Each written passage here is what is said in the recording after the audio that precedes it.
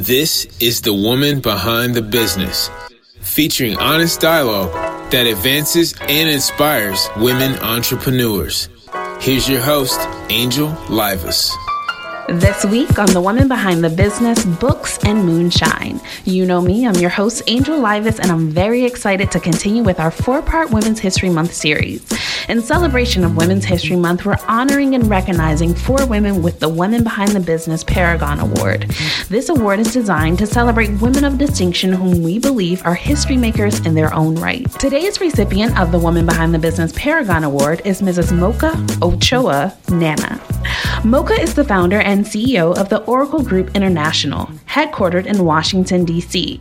The Oracle Group is an internationally recognized public relations firm that specializes in connecting clients with opportunities that engage, uplift, and empower local, national, and global communities. She's also the founder of the Reading Across Continents Initiative, an interactive cross-cultural literary exchange project connecting students, teachers, and authors in an international book club and book discussions around the world.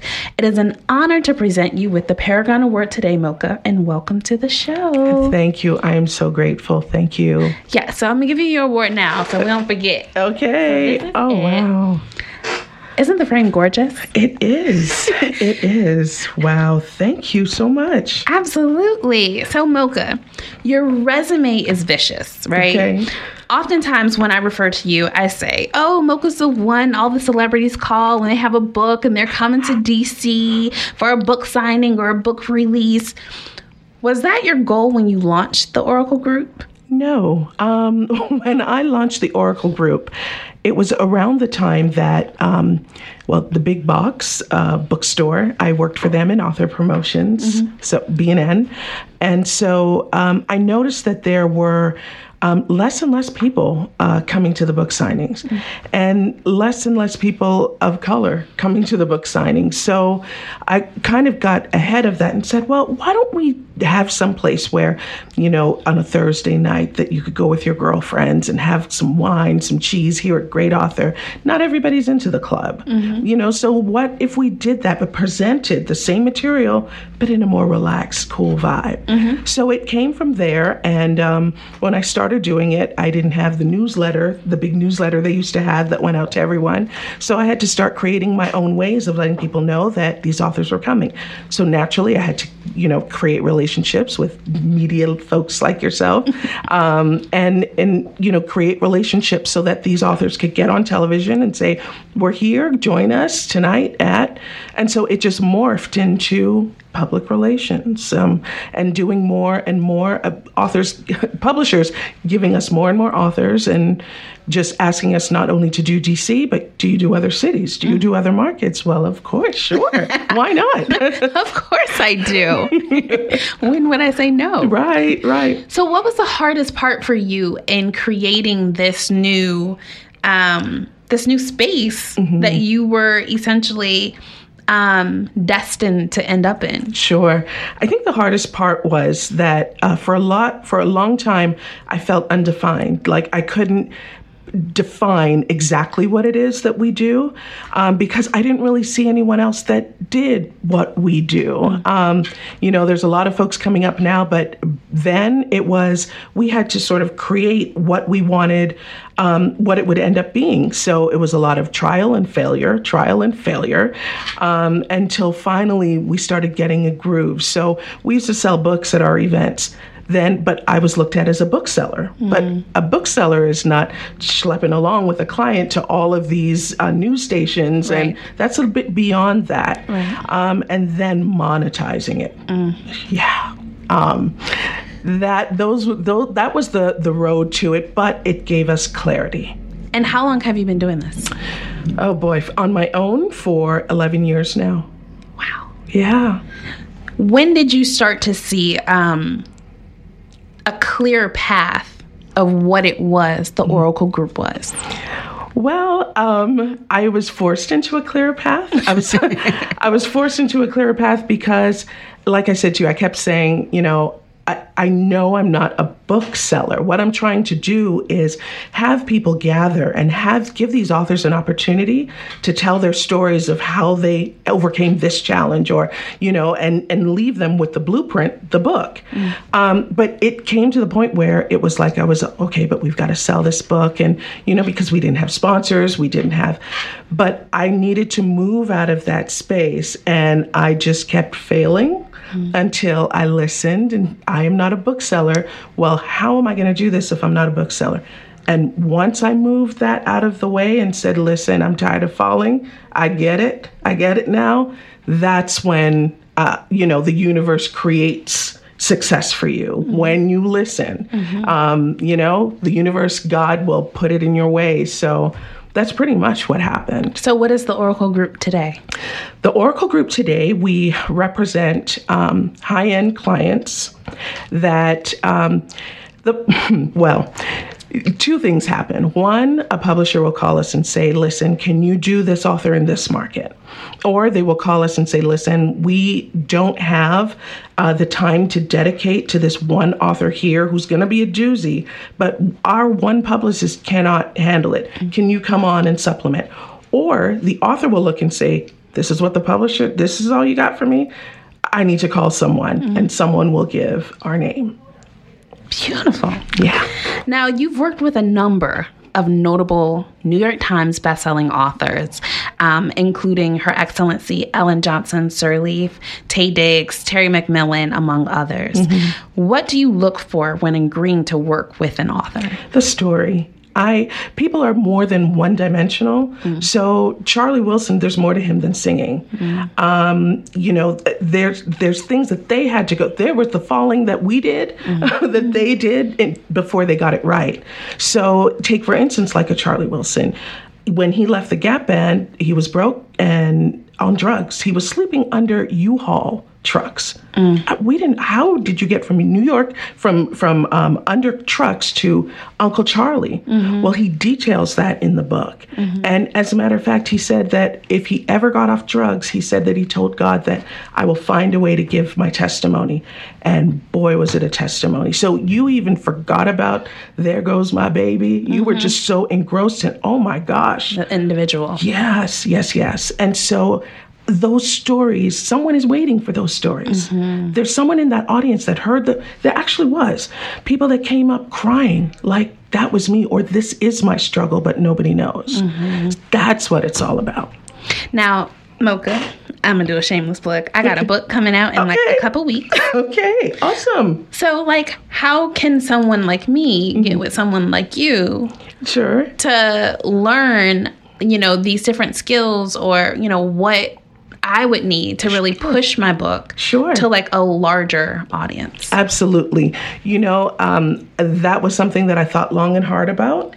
And I have a book coming out called The Mocha Method. I know. Secrets of a Best-Selling Book Publicity Strategist. And what I've done with that as well is break it down in a Facebook group. And a Which site I'm a coming member up. of. Yes. We have a lot of fun.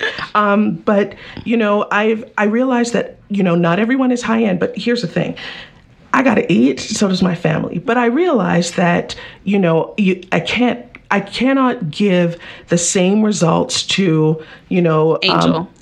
Angel that I would to that I could get for Jennifer Lewis. You see what I mean? Right. But you're paying Jennifer Lewis money. Right. That's what you want. Right. So we found a way to break that down into almost do-it-yourself kind of. Well, really a do-it-yourself. And that's what I try to do in the groups. And I'm starting to do a lot of webinars and things like that to break it down to get you to the point where you can then say, okay, Mocha, I'm so ready busy. For you. Right. But, they say people perish for lack of knowledge. And that's what that's all about. Just trying to give people the knowledge. And so how often are you presenting this information for people like me who are, we're not even just aspiring authors anymore because we've come out with our first book, but we just need that extra push and guidance as to how to navigate and do speaking engagements. What would you say are the top 3 things that cause authors to either win or lose? Number one, forgetting why you wrote the book in the first place. Because what happens is that you get this great idea and you're like, yes, and I can teach people this, and I've been through that, and I'm an expert at this. Let me show them how to do it, So you're looking at your audience when you're writing the book. But by the time you get to the end, you're tired. You've spent money. You're like, okay, look, I just need to recoup. So let's get this book out here. Let's get a sale going. Let's get no, wrong answer. You still have to have that person in mind. Then that's when you go to, okay, well, where is this person? Where does my target group, where are they? Where can I find them? Who can I offer the solution to that's waiting for it? So authors start to sell when they don't need to sell. The solution that you have in your book, you need to find who needs that solution the most and bring them your solution. It's not a sale, it's a solution. But how do you find them? Easy. You have to take it to, just like how you would do anything else, you're researching. So let's just say, I use an example when I'm talking about this, that I've had 3 preemies. And I know a thing or two about a NICU. Support services, how's your family going to react? Will they come to the hospital? And so I know a thing or two about that. So what I would do is when I finish the book, how to get through your child in the NICU, or how to get through a premature birth experience. So what am I going to do? Who are the first people I'm looking for? Parents of preemies. Right. So where would I find them? I would probably find them at a hospital NICU. I would probably go to some pediatrician's office. Yeah, but you can't go and sit up in the NICU talking about, hey, you want my book? No. So no. I'm just saying. You can introduce yourself to the social worker, though.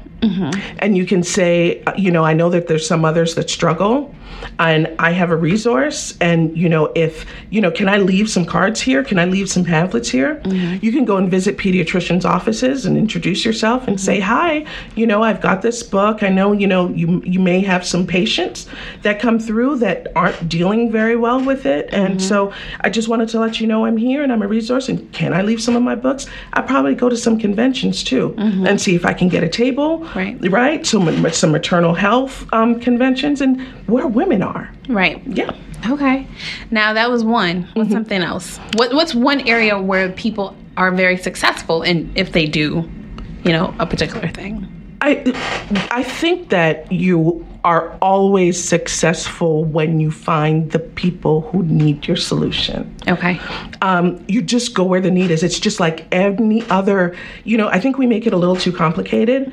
And what we do is we try to just throw things on the wall, and hopefully something will stick, and hopefully someone will buy my book, when that was not the reason you wrote the book in the first place. And a flash sale will never take the place of somebody who's waiting on that story. 99 cents book, but oh my gosh, really? That's what your book talks about? How did you do that? It's in my book. How much is it? $25. Here you go. You're giving me a solution. Right. Because think about it. Whenever you buy anything, people are selfish. Buyers are selfish. What's it going to do for me? When you find the what's it going to do for me, and okay, what's it going to do for you? Well, here's what it's going to do for you. Oh, okay. How much? Okay. All my authors out there, y'all ready? Y'all taking notes? Now, for your book, let's talk a little bit about your book. Sure. So you're saying that your inspiration for writing the book, was it to kind of close that gap for the, the non-celebrity people that, possibly could use your help? Absolutely. And it was for 2 reasons. One is because, we can't work with everyone. Even if they do have the discretionary income, we can't work with everyone. Until I hire more people that, that really get what we're doing, we can't help everybody. And so we wanted to create a resource for that. And then number 2, I was tired of seeing authors at, booths and tables and just sitting there like, will somebody please buy my book?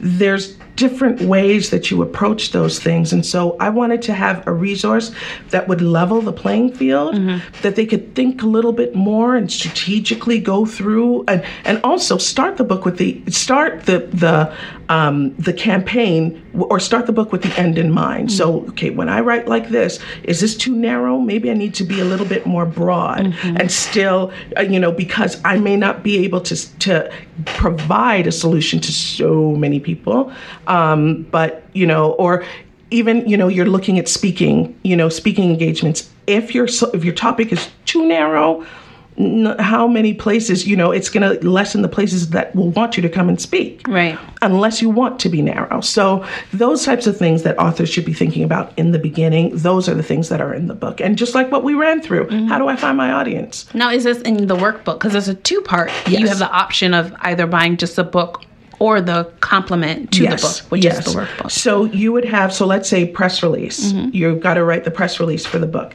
I'm telling you how to do it in the book. And in the workbook, there's a worksheet, prompt questions. So you write it out. By the time you finish writing all that out, there's your press release. Type it on up. I love it. Did you bring me a copy of the book, Mocha? I did not. Oh, my goodness. Mocha, you are failing today. Okay, let me tell you what happened. So, I know, I'm batting 0. So, what had happened was, when I went to a developmental editor to hand the book in, she was like, oh, no, this is a pamphlet, Mocha. People need more than that. And really, what I wanted to do was just put something out, just give a tool. She was like, no. The amount of people that you've worked with, people want information. So I need to stretch this book. I got to give it back to you if you're not going to let me work with you and stretch the information, because we've got to put more in here. So my book is not coming out on February 27th anymore. It's coming out March 31st. Oh, good. That's when mine's coming out. Oh, wow. Yay. Okay. We're going to have a book party. Hey. I love it. Yeah. Awesome. All right. So she essentially said it was too short. Yeah. She said that. How long was it before? Well, I just want to put together a little manual, right? Okay. So how long was it? And it was just supposed to be just a Mocha? full technical. Okay. It was 200. 200. No, sorry. How many pages? I know words. Words, it was 15,000 words.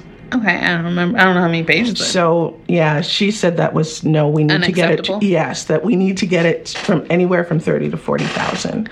So now what I'm doing, and I'm enjoying it, now with every chapter, I'm using one of the clients, get permission, as case studies, so that before we even dive into what I'm talking about in that chapter, I'm showing you a real live example that you can connect with and what works. I love it. Yay. So she was right. She was right.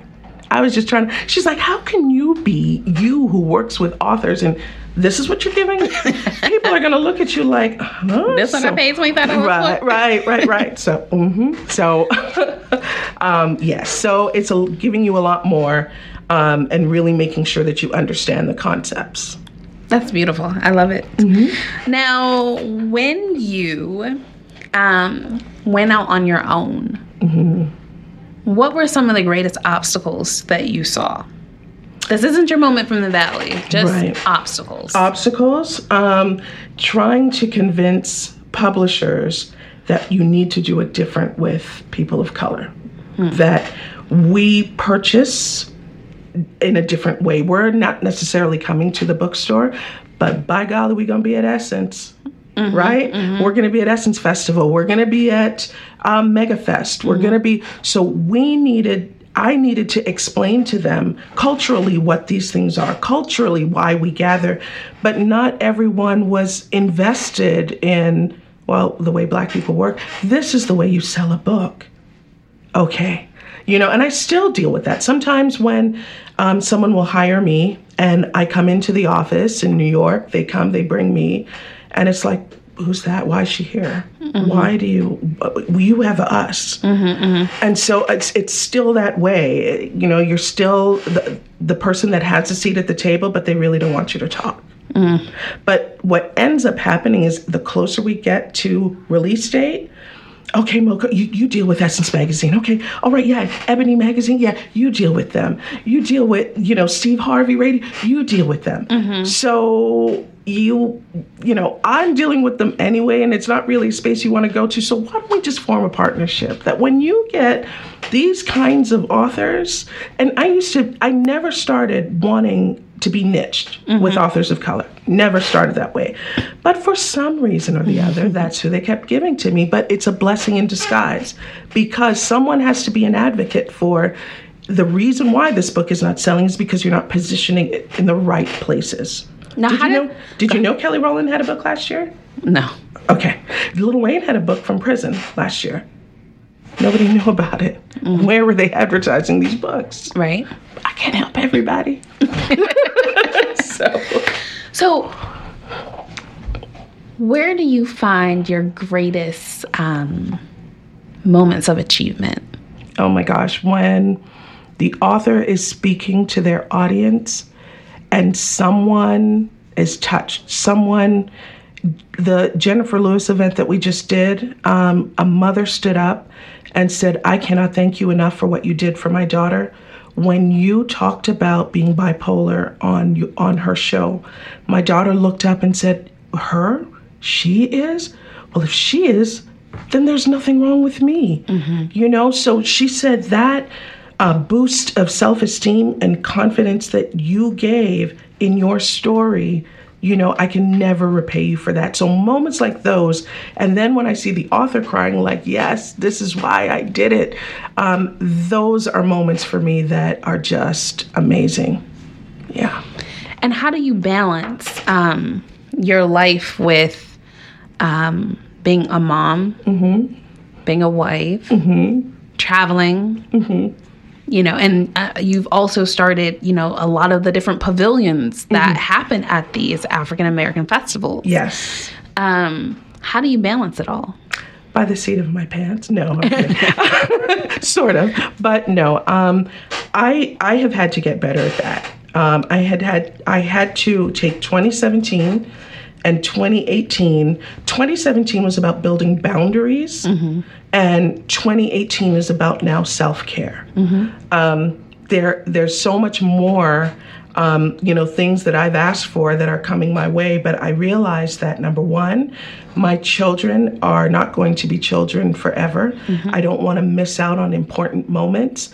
And that if I don't take care of me, I'm not going to be around to enjoy these moments either. So, but to answer your question, when we are in Cincinnati doing NAACP, the NAACP Author Pavilion, the authors end up knowing who my kids are because they're there. I'll have someone there taking care of them, but they've been to everywhere we go, and my husband and I are very deliberate about that we spend time with our kids.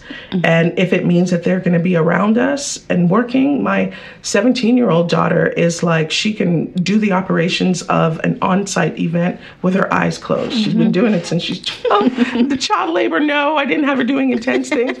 But she was, seriously, someone would come up and be like, "Oh, I only have $23. It's $25.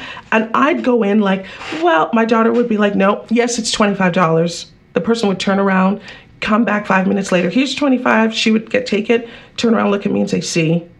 So she's just straight and matter of fact like that. So I'm building a businesswoman, but that's how I've been able to balance it all. And then I work with my husband a lot, the good, the bad, and the ugly that brings. But at least we're together. Right. Yeah. Right. Now, what types of technologies do you use to kind of keep everything straight? Oh boy. I use a whole lot of apps. So like a Schedule Once app that I just give you a link and what is it called? Schedule Once. Okay. So if I need to make an appointment with you, let's say, I just give you a link. My schedule is already up there. It gives you the power to choose what's convenient for you. You already know my schedule. Once you pick one of those times, I come now and confirm it. Bam, it goes straight on our calendars and it gives us reminders. There's no, well, what about Friday? Well, what about Tuesday? Well, what about, so things like those, I love. And Google Suite, oh my gosh. Once I figured, well, I didn't. My new assistant did. Why aren't you on Google Suite? What do you mean? Oh my gosh. everything together. I can access, it's been great. So I rely on things like those to be more efficient and to keep in communication with my clients. Awesome. Mm-hmm. All right. Well, this is a perfect transition into our Tech Minute. And when we come back, we will be joined by Naomie Lucas, who is the founder and CEO of Southern Wicked Lemonade. Stay with us. All right, it's time for Tech Talk, and I'm so excited to have Ms. Jaleesa Johnson in studio with us. She's the Chief Technology Officer at Secure Tech 360. Thank you for being in studio, Jaleesa. Thank you, Angel, for having me. Absolutely. So tell me, what app are we talking about today? WhatsApp. All right, tell me why WhatsApp is so cool for small business owners. Well, what I love about WhatsApp for small business owners is that it's free. Absolutely.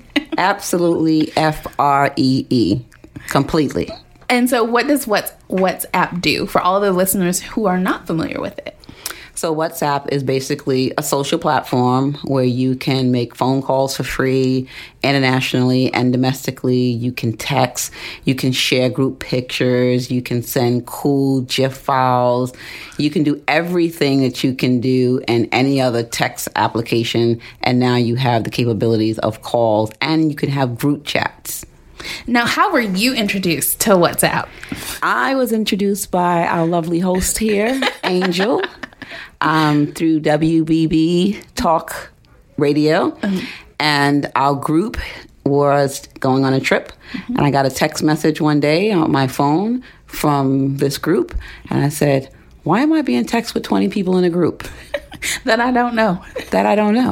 And all these wonderful updates. It was like real-time tracking in a group for a group event. And I was totally against it. And now it is my best friend. Yay! I love those types of stories. Now, one of the things that I think is really cool about WhatsApp, the sharing of information, but like you mentioned earlier, that you can talk to people internationally. Absolutely. And you don't have to worry about those international fees. You can also do voice notes. That's one of my favorite aspects of WhatsApp. Sometimes you might be driving, or you might be in the midst of like doing something. You can't necessarily use both of your hands to type.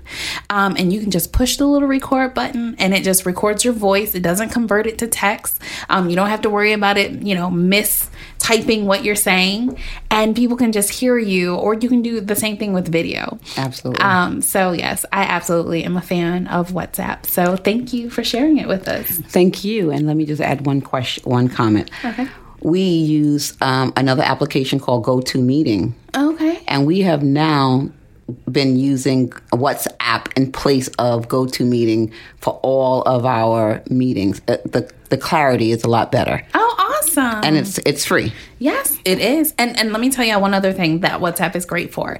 If you are trying to share video, if you try to share video via text, the quality of the video is sometimes compromised. Most of the time it's compromised, and it looks like, very grainy. If you share it on WhatsApp, it looks amazing. It looks just like you had recorded it and just, uploaded it to be able to share it. So that's another great way to share video content. Awesome. Well, thank you for giving us more to my favorite new app. Yes, absolutely. And if you want to learn more about WhatsApp, you can visit us online at wbbtalk.com. Welcome back to the Woman Behind the Business Talk Show. I'm your host, Angel Livas, and now it's time to enjoy a little moonshine. Naomie Lucas is founder and CEO of Southern Wicked Lemonade. It's the first minority female-owned moonshine distiller in the United States. So we are so fortunate to have you in studio, Naomie. Now, this delicious treat is marketed to women, but as their tagline states, it's potent enough for a man, but made for a woman. This product was also featured in this year's Grammys. Is that right, Naomie? Yes. So tell me, what was the process like to get Southern Wicked lemonade in the Grammys swag bag this year? Well, I have my brother, director Anthony Hemingway, to thank for that. He actually did the People vs. OJ. He won the Emmy and the Golden Globe for that. And he has a project that some of you may have seen, the Biggie Tupac story, Unsolved, on USA Network. So that's his project too? That is his project Go, too. brother. Go, brother. Yes. Awesome. So what was this journey like for you to, like, what made you decide, I want to make my own moonshine? Right, yeah. Well, I was brought up, I'm the granddaughter of a sharecropper, and very, very poor in money, but very rich in family and faith. And so my grandfather, who I was extremely close to, who I call Papa, was a moonshiner. And it's so amazing because I did not know this about him. When I grew up, my grandfather was a deacon in the church. My grandmother was a mother in the church who wore a hat. And, he played the cymbals, and my grandmother played the washboard. Okay. So when you talk about moonshine, it was like, what? My grandfather was a moonshiner? But so a couple of years ago, I would do these charity rides for wounded warriors, amputees. I was always taught, for whom much is given, much is required. And so when I ended up I finished a 70-mile race, was training for my first century ride, which is a 100-mile race. I went into cardiac arrest, and it was to the surprise of my trainer and my friends. And for about 2 years, Duke and the Mayo Clinic could not figure out why, when my heart rate got above 140 beats per minute, that I would go into cardiac arrest and I would have to be, resuscitated. Yeah, it was absolutely a horrific time. And so how old were you at the time? I was actually 40 at the time. And so it was a horrific time. And you can't imagine having the best doctors in the world say, we don't know what's going on. And so one of my good friends, who was an herbalist, naturalist, said, you know what? We're going to give Eastern medicine a try. Let's take you to an all-clean diet. Let's, go the other route. And so when I decided to go to an all-clean diet, what we found was that the organic wines that were on market were not that great tasting. They tasted very healthy. Well, you don't really want your wine to taste healthy. Right. You want to enjoy it. You want to enjoy it, right? And so, and then with the liquors, we, as hard as I searched, I could not find, a true organic, gluten-free, all-natural spirit. And so, I, at Carolina, UNC Chapel Hill, I was a double major, English and chemistry, and I began to dust off my chemistry degree and began to formulate. And here now we have Southern Wicked Lemonade. So Southern Wicked Lemonade, it's organic? Yes, it is organically sweetened. It's all natural and it's gluten-free. There's nothing chemical in the actual product itself. The water even comes from the Colorado Springs. Nice. Yeah. So it's low in sugar. We are a farm-to-table distillery, so we source all of the fruits and juices from local farmers first before we go to large growers. So, yeah, and that is in support of small farmers. Do we pay more for our raw materials? Absolutely. Do we mine? No. So you're saying that by changing your diet and creating your own alcoholic beverage, you solve the problem of your heart rate. So, there are some issues that I have, but, I've been able to now leave my house. I was so confined. I couldn't even walk down the hall without getting short of breath. And so by going to an all-clean diet and changing, just everything that you do in general, I am back to my normal self. And how often do you exercise? So I do exercise 2 to 3 times a week when my schedule allows. I will tell you that building a liquor brand keeps you on the road, whether in car or by plane. Right. Yeah. Now, where can people find the Southern Wicked or Wicked Southern Lemonade? Yeah, so is it national? Is it regional? Well, so we are in the state of Georgia. We're in Mississippi. We're in DC. We are in Maryland. We just got licensed in Iowa. Okay. We're in talks now with New York, Tennessee, Nevada, so California. So it's growing, absolutely. And, the Grammys opportunity has really played a significant part in that. That is beautiful. Yeah. That is awesome. So what do people normally say when they try your brand? So, with moonshine, they expect this really harsh liquor, right? Because moonshine in general is a very bitter alcohol. In fact, our moonshine starts off at 180 proof, and we bring it down to 34 proof. And we to make it legal. To make it so that you don't burn a hole in your throat.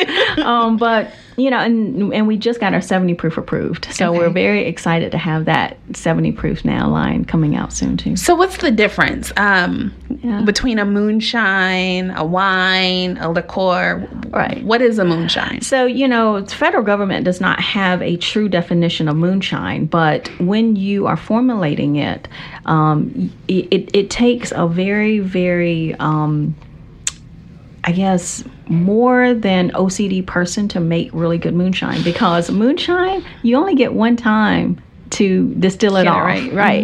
Unlike vodka. Like vodka, you can distill it 4, 5, 10 times to get the impurities out to increase the flavor. Moonshine, it's one and done. One and done. Yeah. Wow. So you got your OCD? A little. I bet. And I have my business partner, CJ. She's over there nodding. Hell yeah, no. Hey, sometimes you have to be when you want something a certain way and you've mastered it, you're going to make sure that it continues to be amazing. So talk to me a little bit about your journey into creating the moonshine. What did you do before you decided, hey, this is what I want to do? Right. So actually, I was a global marketing expert. I helped to brand countries and I created the 3 pillars methodology approach, which is actually an assessment of a company and how 3 pillars, which is their finance, marketing, operations, can either help make you profitable or help you implode from within, depending upon where you are. And so I was just very blessed to be able to take that program internationally to Barbados, Montserrat, other places. Spoke at a UN conference in Montserrat, and was just a speaker in Switzerland, 25 countries. I shared the stage with the chairman of the UN Global Compact on creating a global economy for the common good. So in creating this company, there are a couple of things that were really important to me, Angel. One is, we choose people over profits every time.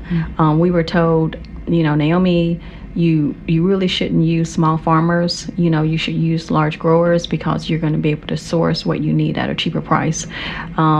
Yeah, that's true. However, my grandfather was a sharecropper, and I understand that, a farmer has a family, and we want to support that farmer and his family at the local level first. Secondly, we are a Christian-owned distilled spirits company, which I know to some are like, what? Drinking is a sin. Inspiration from the deacon grandfather. Yes, and so we actually tithe 10% of our net profits at the local level. So whatever is sold in D.C., the money goes back to support the city of D.C. The same thing for Atlanta. That's awesome. So, to me, it is about building local communities from within. Yeah. I love it. Yeah. So where do you find your greatest passion as it relates to what you're currently doing? We are right now embarking upon a beautiful project in the state of Alabama, in Union Springs, and it is in what they call the Black Belt County, Bullitt County. And the UN just did a tour of the Black Belt in Alabama and could not believe the poverty. I mean, there are people still in the United States that they have dirt floors where they're sweeping dirt as their floor. There are no sewage systems. They're using outhouses. And so, our goal is to take this community and hopefully implant ourselves there and help to create a middle class that, does not exist. Our goal is to start workers off at $15 an hour, which on an annual salary is about $39,000 a year. That is awesome. Yeah. So where is it located specifically, like for people, because the show is mainly local to DC, right? But where is that neighborhood that really needs that assistance? So it is in Union Springs, Alabama. Okay. is where we want to expand our facilities there. For DC, you can find us at several package store outlets. Georgia Brown's, Ayanna Brown there, has been very instrumental in giving us a foothold within the city of DC. Mm-hmm. And of course, Georgia Brown's, you can't come to DC without visiting Georgia Brown's. Right. Yeah. So what do you see next for Wicked Southern Lemonade? Or Southern Wicked Lemonade. Southern Wicked Lemonade. Yes. Yeah. So, being the first minority, I can tell you that it was very difficult. We could not find a distillery that would allow us to work under their license. So what should have taken a 3 to 4 month process took us 10 months. And so, our next era is what we call our proprietary blends. And that is where if you are a family that you've been making your own liquor in various places, whether it's the basement or the backyard or the garage, we can take your liquor take it through our federal licensing, so that now you can actually have your own liquor brand. Or if you're a celebrity, or if you're someone else. And what we do, honestly, is we look at beverage trends, and we, advise you on maybe a hybrid blend or other things. We actually have a wine that we're working on now, that is going to be a great organic wine, and then taking that wine product and actually creating a wine spirits hybrid product. So, if you're talking about forward thinking, that is what we want to do. But we also want to give us, our people, other families, an opportunity that if they have a spirit that they've been making for generations, let's take it to market together. And, so that you don't have to go through what Southern Wicked went through to get started. Now, what has been one of the most interesting parts for actually marketing the new product? Like, how long has it been on the market? Yeah, so surprisingly, I will tell you that February marked 1 year from our production run. So we are... Congratulations! Y'all have done a lot in a year. Yes, absolutely. Now, I would tell you that we spent 2 years in research and development, and then we took a year, and we literally went across the country, and we did tastings around, different parts of the country, and our recipe changed twice during that 2-year period. So, yeah. Now, you mentioned that your process to work with a distillery took a little bit longer than it would take someone else. Yeah. What has been one of the hardest obstacles that you've had to overcome as it relates to creating this phenomenal brand that has been in the Grammy sleeping bag already? Well, what we found now is distribution. Getting distributors to pick you up. The amazing thing about our 3-tier system in the U.S. is that you can't get a distributor until you can prove that somebody wants to buy you, right?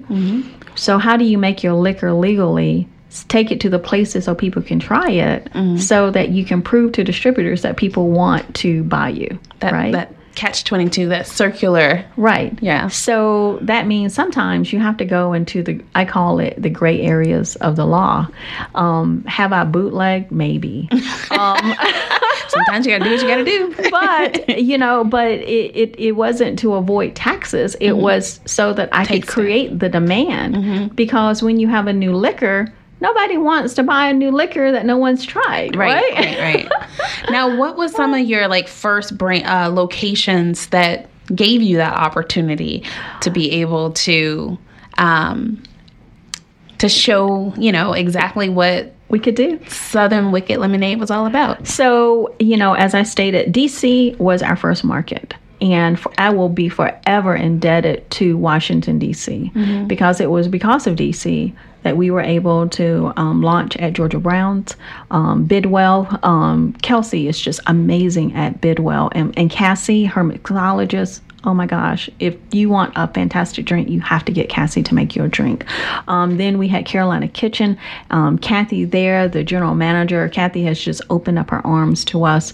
And then, Center Plate, we are at the convention center, believe it or not, at the DC Convention Center. Now, what we found out, and I'm going to do a shameless plug for us, is that when you're at the DC Convention Center, you're on the list. But unless someone asks for your product, then they don't serve it. Right.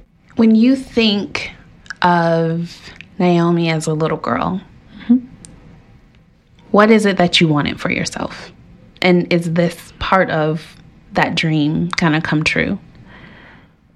I will tell you that when I was growing up, I've always been a humanitarian and a philanthropist at heart.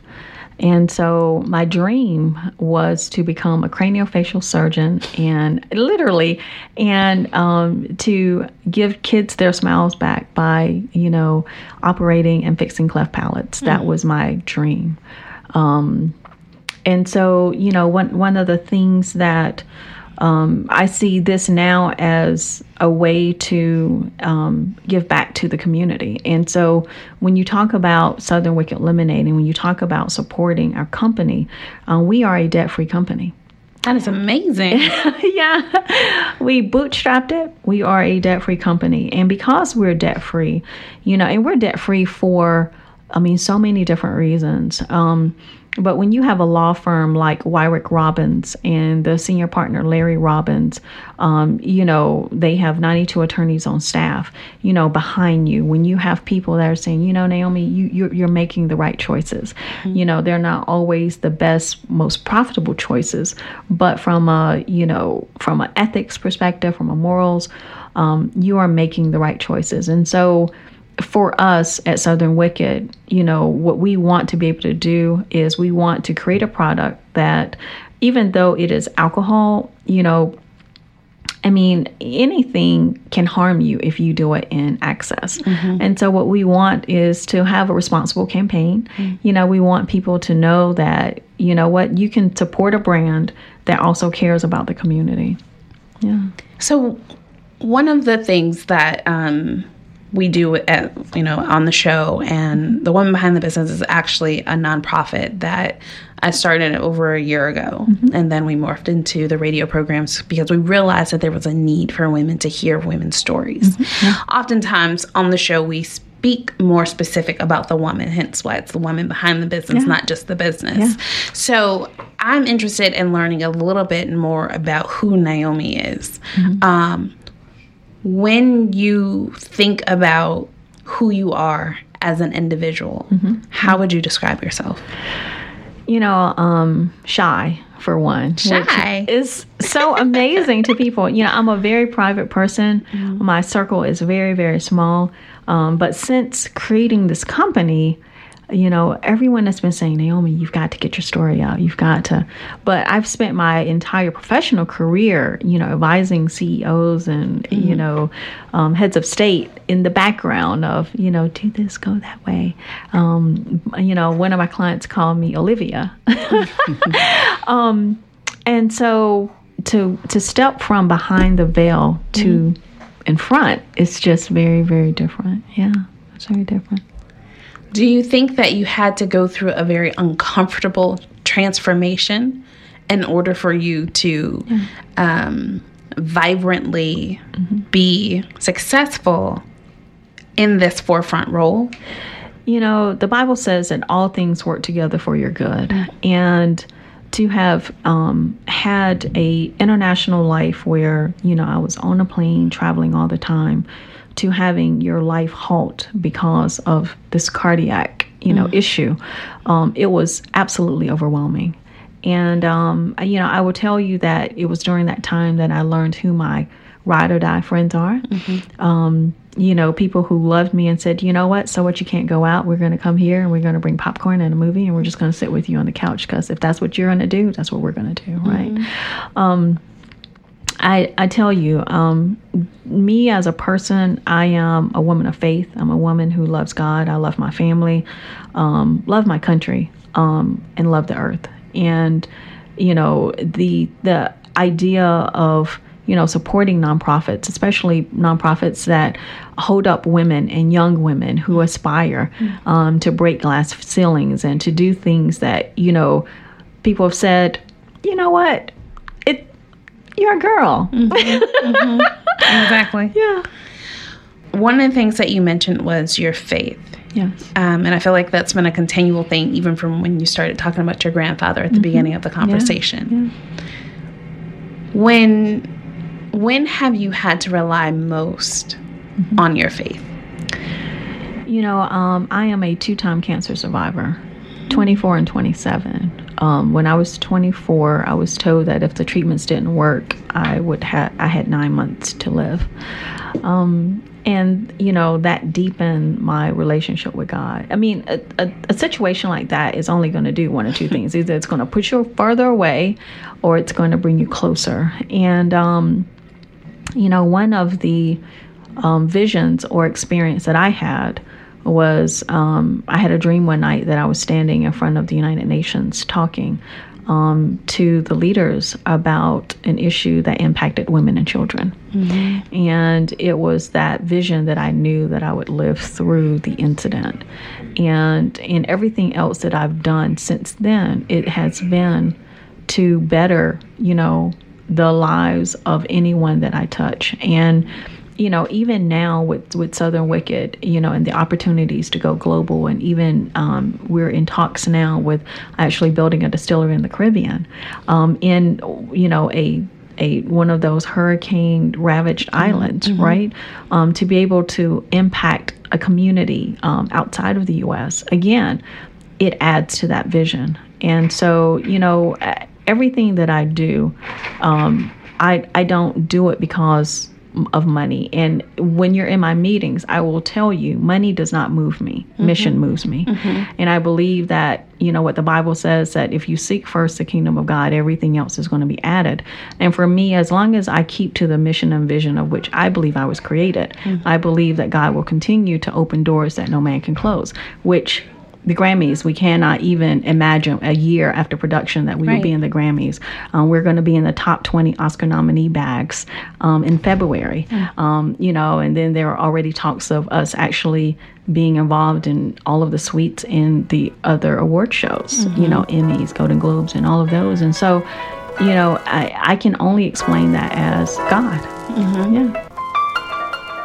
It's that time in the show where we're going to talk with Dr. Tia Hill for our Woman Behind the Business Health Tip. Welcome to the studio. Good morning. How are you? I'm awesome. So, Dr. Hill, what are we talking about today? Seasons changing. Okay, what does that have to do with my health? A lot. So we are getting ready to go into everyone's favorite holidays, spring and summer seasons. I got you. And with that, we are getting ready to spring forward. Now, when we spring forward, how does this affect our health? 1, rest. So we are used to getting that extra hour of sleep, the nights being longer. Now we're getting ready to have that sun peering through the window bright and early in the morning, and you're going to lose an hour. And so it's going to affect my sleep, but what else? How is it going to affect me? It affects your sleep. It affects your mood. It affects the fact that you may be a little bit off calibrated for like a week or two, just trying to get back and acclimated to it's really 6 o'clock and not 5 o'clock, or running around picking up your children, making sure that you're doing all your regular activities. And especially if you're working out, one of the things that we do know is that in the winter, a lot of people start working out to get ready for their summer and spring parties. And so you're used to that extra time. It becomes very vital when you lose that hour. You're like, oh my gosh, it's now 6 o'clock and I have to fix dinner or do certain things, or even when it comes to waking up. So what are some things that we need to be mindful of? Because all of those things that you just mentioned are so very important to me. And I want to make sure that at all times I'm getting as many extra hours in my day, and sometimes it rolls over into the next day. So what are some key things that we can do to make sure that we remain mindful? Let's not forget that power naps are proven fact to be absolutely amazing. So don't forget to take you a little 15, 20 minute for lunch or a chance you get in your car. Also, I tell people, since we're at the cusp of seasons, remember a week prior to just go ahead, get yourself recalibrated, mentally tell yourself, we're getting ready to lose an hour. Also, make sure you're drinking plenty of fluids, and and still going outside and getting some of that much needed vitamin D, as your body has had a increased depletion of that over the winter when the sun was at a different axis. It's the truth. It's further away from the earth.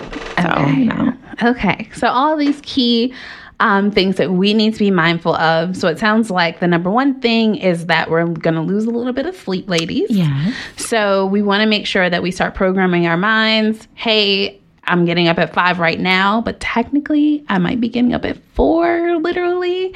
And just getting yourself adjusted before it actually takes flight. Because like you said, the last thing that you want to do is, miss church or whatever you have to do on that Sunday when we set those clocks back. Or that week, that upcoming week. Forward. It comes very fast. Okay. All right. Well, that's our health tip for today. For more information, visit us online at wbbtalk.com. So it's time for our Moments from the Valley, which y'all know is my favorite part of the show. This is when you share a valley moment that you didn't think you would overcome and how you actually overcame the situation. So, Mocha, since you were our first guest, I'm going to start with you. Sure. I will never forget it. It was our 10th anniversary. We were having Taraji P. Henson. We were doing her book, and we were celebrating simultaneously that book and our 10th anniversary. But everything that could go wrong went wrong. And I had some warning signs before. Like, I'm not Superwoman. I can't do everything in my business. I don't have a handle on everything and then have contracted people come in after and just expect it all to be fine when I was juggling it all myself. And it showed. There were gapes, and it showed. Thankfully, not for her. She didn't see it, but the customer experience, my experience, the experience of the people that were working with me, I ended up in bed crying for a week after that because it was supposed to be my anniversary. I'm running around trying to fix holes. So I was in bed for a week. I was like, it's over. I was being dragged online. Don't ever go to, one of those events again. And it was horrible. But that's when my business turned around.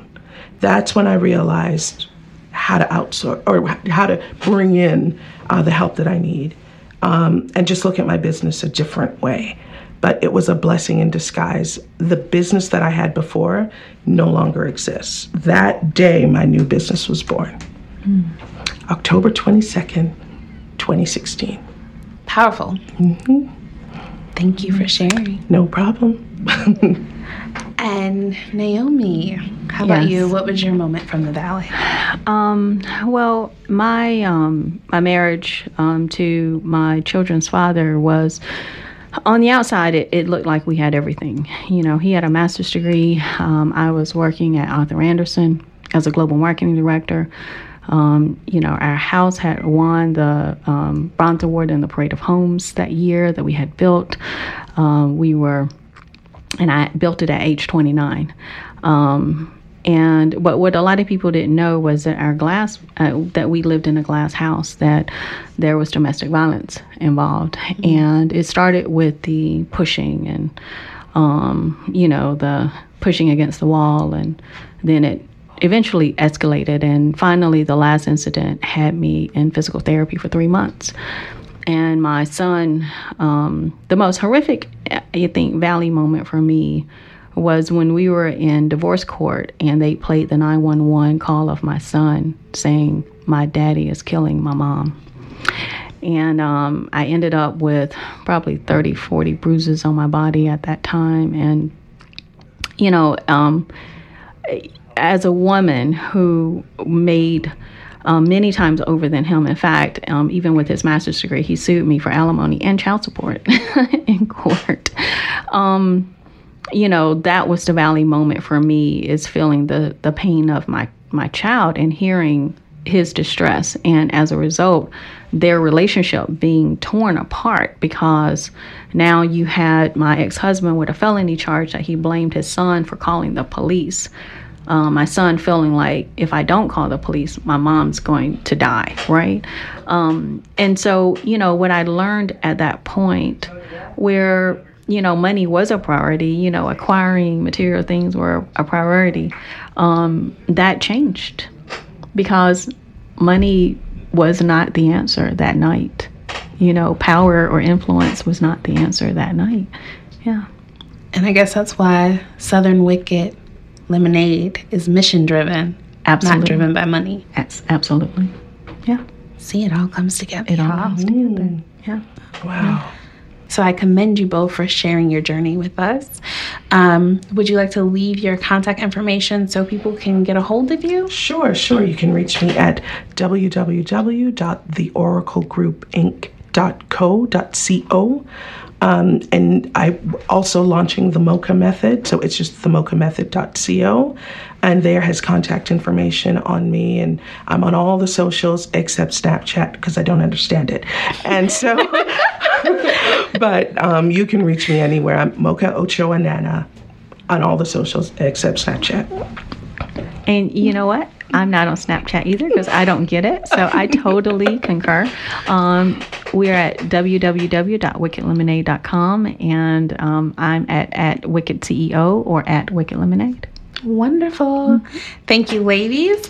And I have to give a special thank you to our show producer, Cal Murdoch, and our program director, Max Myrick. And that is our show for today. Please be sure to check out past broadcasts on our website, wbbtalk.com, and be sure to follow us online at WBB Talk, on social media. Until next time, stay blessed.